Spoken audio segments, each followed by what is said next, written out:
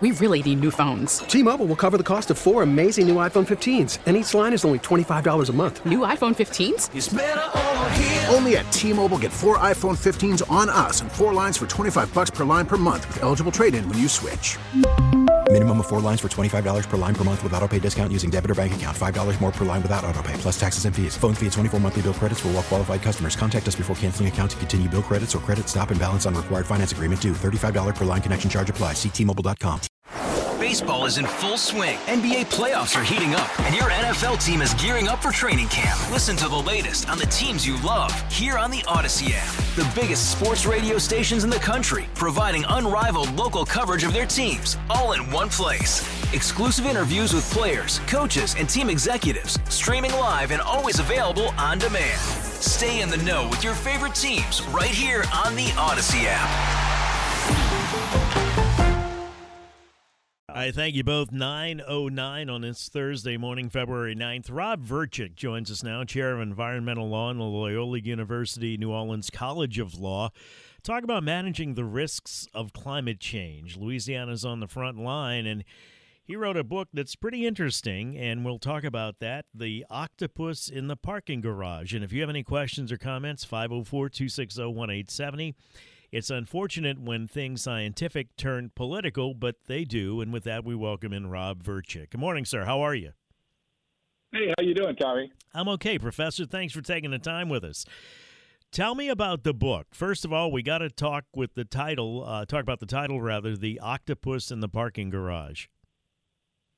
Yeah, well, believe it or not, it's a true story. I mean, back in 2016, there was a guy, his name is Richard Conlon. He lived in Miami in this fancy condominium complex, and he goes out into his parking garage, his elevated parking garage in that condominium complex.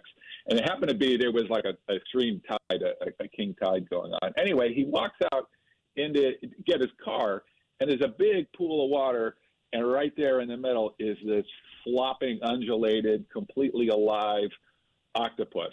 And he starts taking pictures of it, goes viral. I ended up learning about it from someone, and we actually wrote an op-ed for the Miami Herald about it.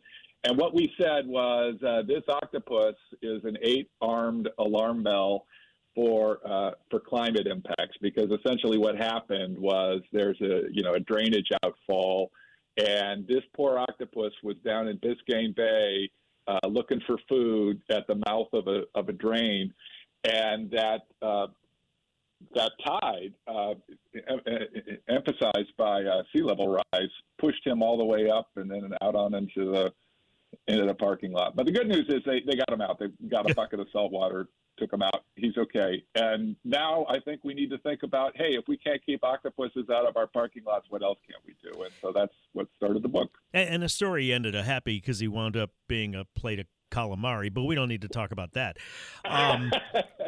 But Rob, as soon as you say climate change, and I like the subtitle of the book, A Call for Climate Resilience, as soon as you say that, there are people that are listening right now, they're going to roll their eyes, they're going to start playing it off politically this way, that way, or the other way. Is there any doubt that the climate's changing?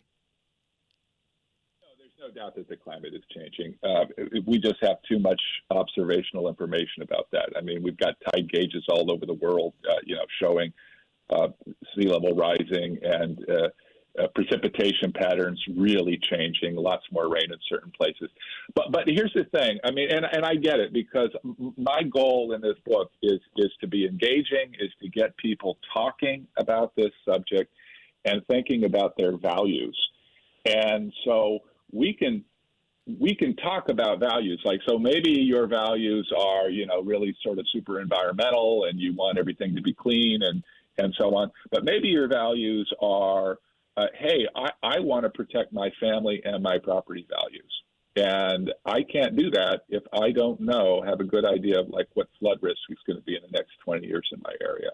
Or I'm deciding to take a new job and I might be moving to a new area. And I'm hearing all of this about wildfires in the West. And I want to make sure that my family is safe and that I still have a good job to go to, and that I can retire there if I want to, so on and so forth. So those are values that we all share. And so whether it's about protecting your property and your family, or whether it's about protecting the world, it's a conversation that we have to have. Human beings from the beginning of time have had risks that they had to manage and recover from, and we always do. The issue is whether we do it in a planned, efficient, fair way, or whether we just kind of run around with chickens with our heads cut off, and we want to do the first and not the second. Conservation has been around a long time. I guess Teddy Roosevelt was the first real champion of that? Would that be accurate? There you go, yeah. So sure.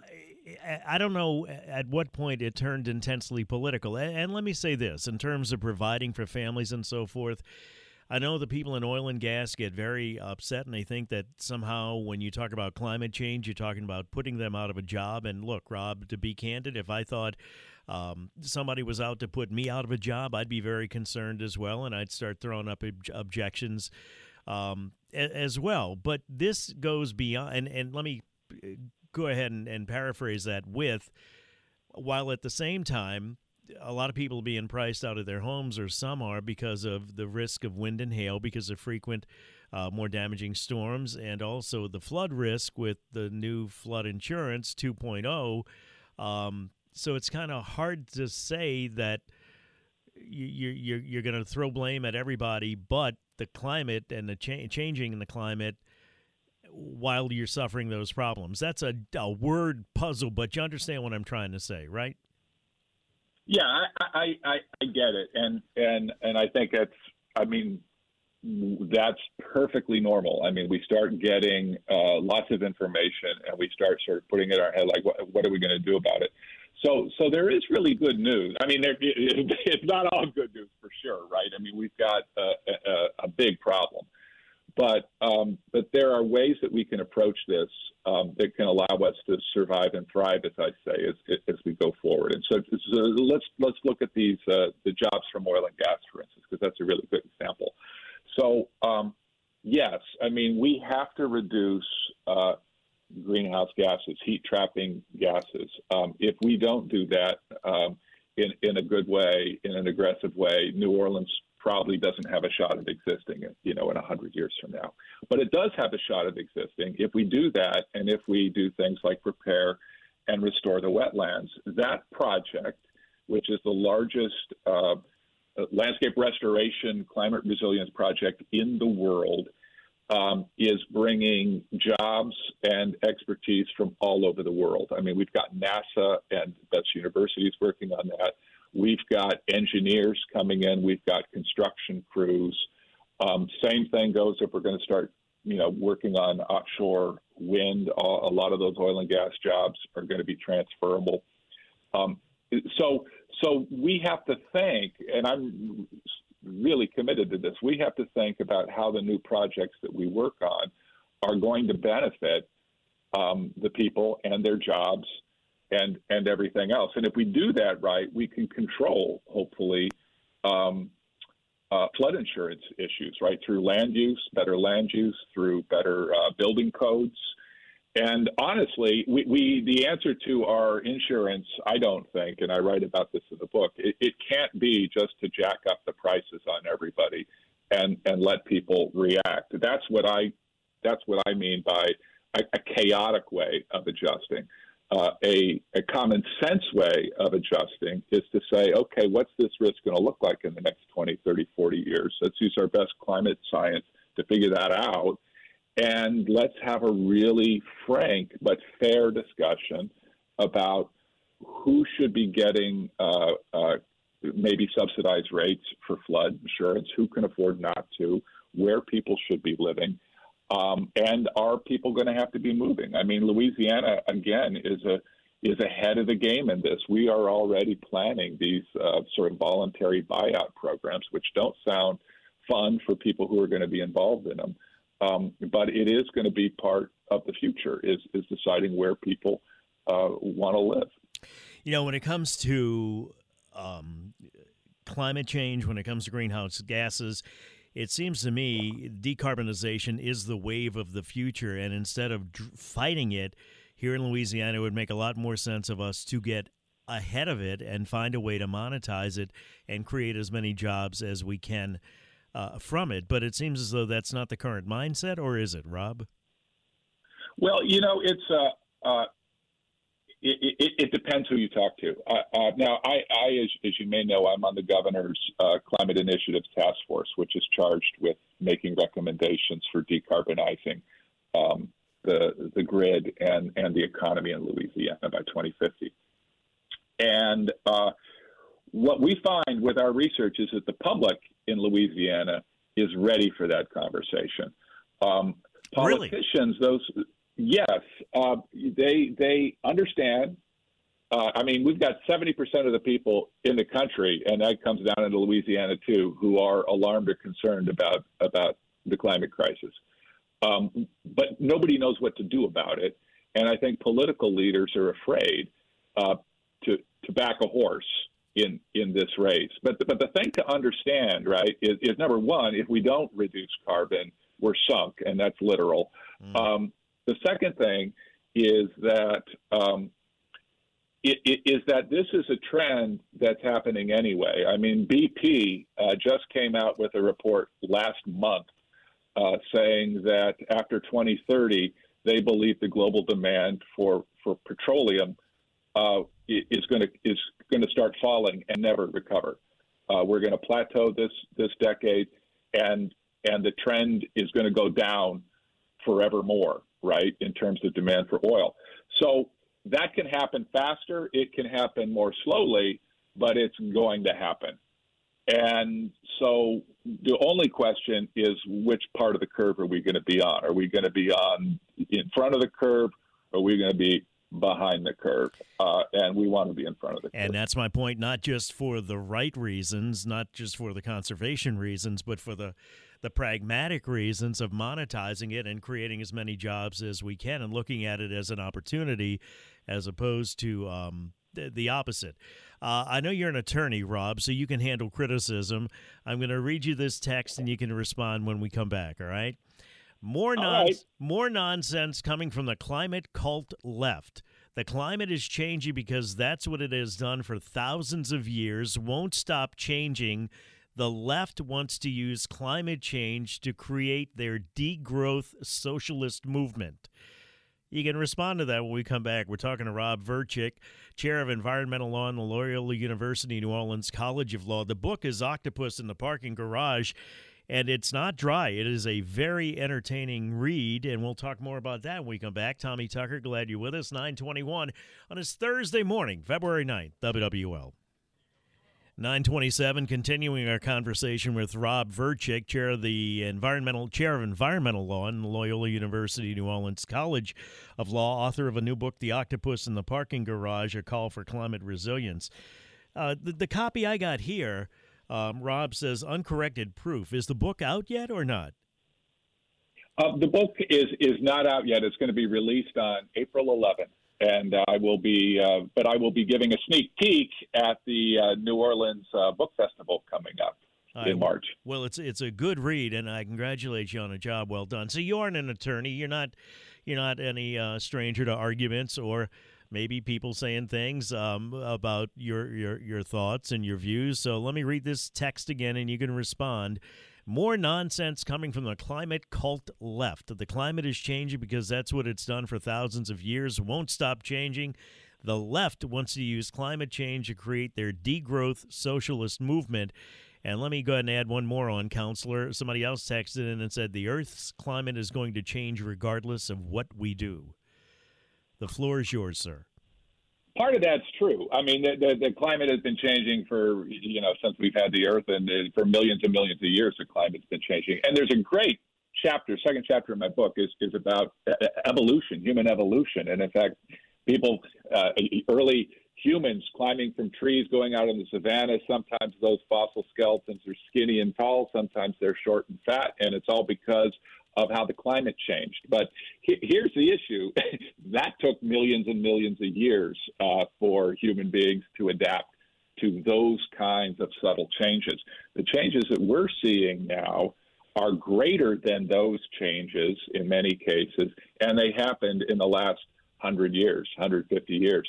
So we are on fast forward, and we are creating a change. There's no way to explain the change that we're seeing by referring to natural forces, and we've got lots of science to back that up. And as I said, most people in the U.S., at least 70%, accept this. There's only a very small percentage of people, I think, that can't be moved on this issue. But whether or not you think that we are doing it, that doesn't mean that we don't have to prepare for it. And that's what I like, actually, about the area of law that I'm in, is because you don't have to agree exactly why the climate is changing to say that we need to adapt to it and change. And as far as the degrowth part, because I do hear that, I'll just say, we've got two Biden initiatives, as you know, are going to be sending tens of billions of dollars into Louisiana for things like future flood modeling, for flood control, for offshore wind turbines. We're going to be spending a lot of money, probably $500 billion on a lot of this stuff, and it's going to result in jobs and construction. We're building wind turbine blades in New Orleans. We're designing the boats that create offshore wind.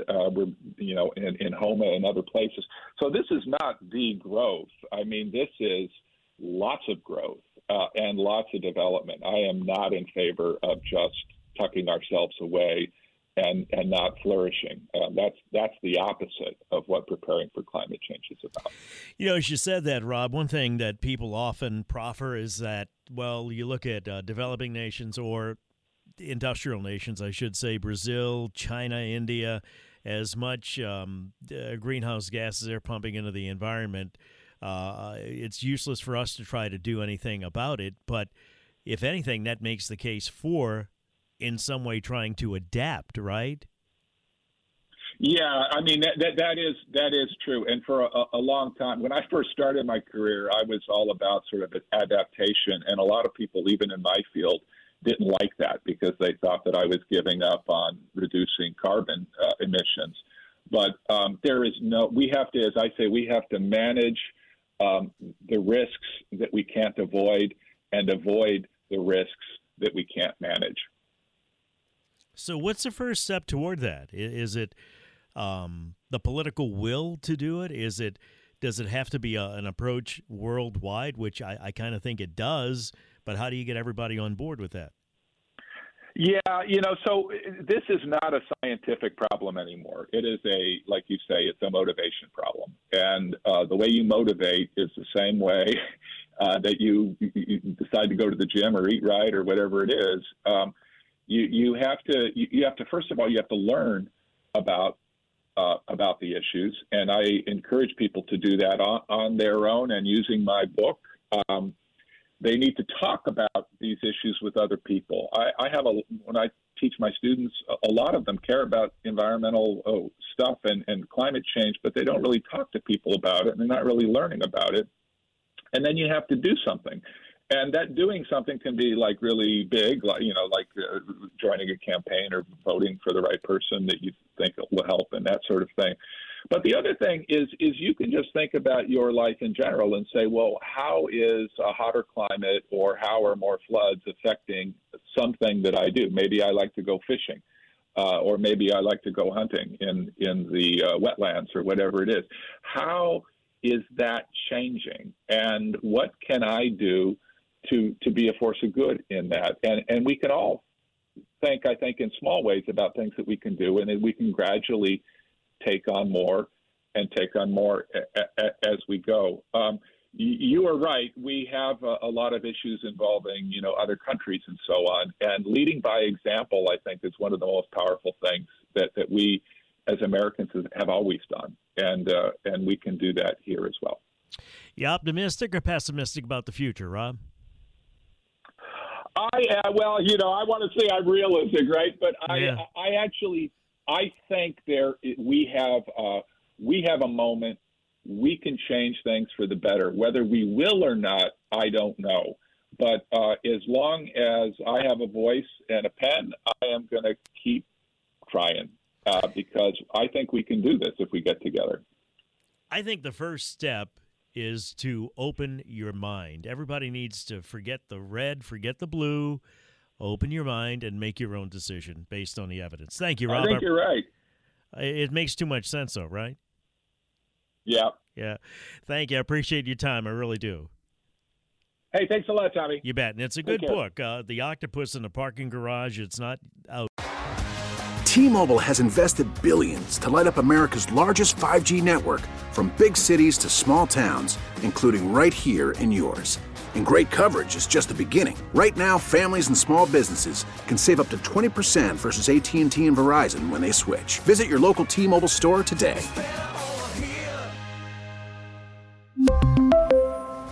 Plan savings with 3 lines of T-Mobile Essentials versus comparable available plans. Plan features and taxes and fees may vary. Hey, Rob Bradford here. I have set out on a mission with my good friends at FanDuel to prove what I have known for some time. Baseball isn't boring. Now I have a daily podcast to prove it with some of the most notable people in the baseball world, screaming baseball isn't boring from the mountaintops, or at least agreeing to come on our show. Players, managers, GMs, and yes, even the commissioner of baseball, Rob Manfred. It has been a constant wave of baseball's most powerful voices. So join the revolution. Subscribe and soak in Baseball Isn't Boring. Listen on your Odyssey app or wherever you get your podcasts. You'll be glad you did.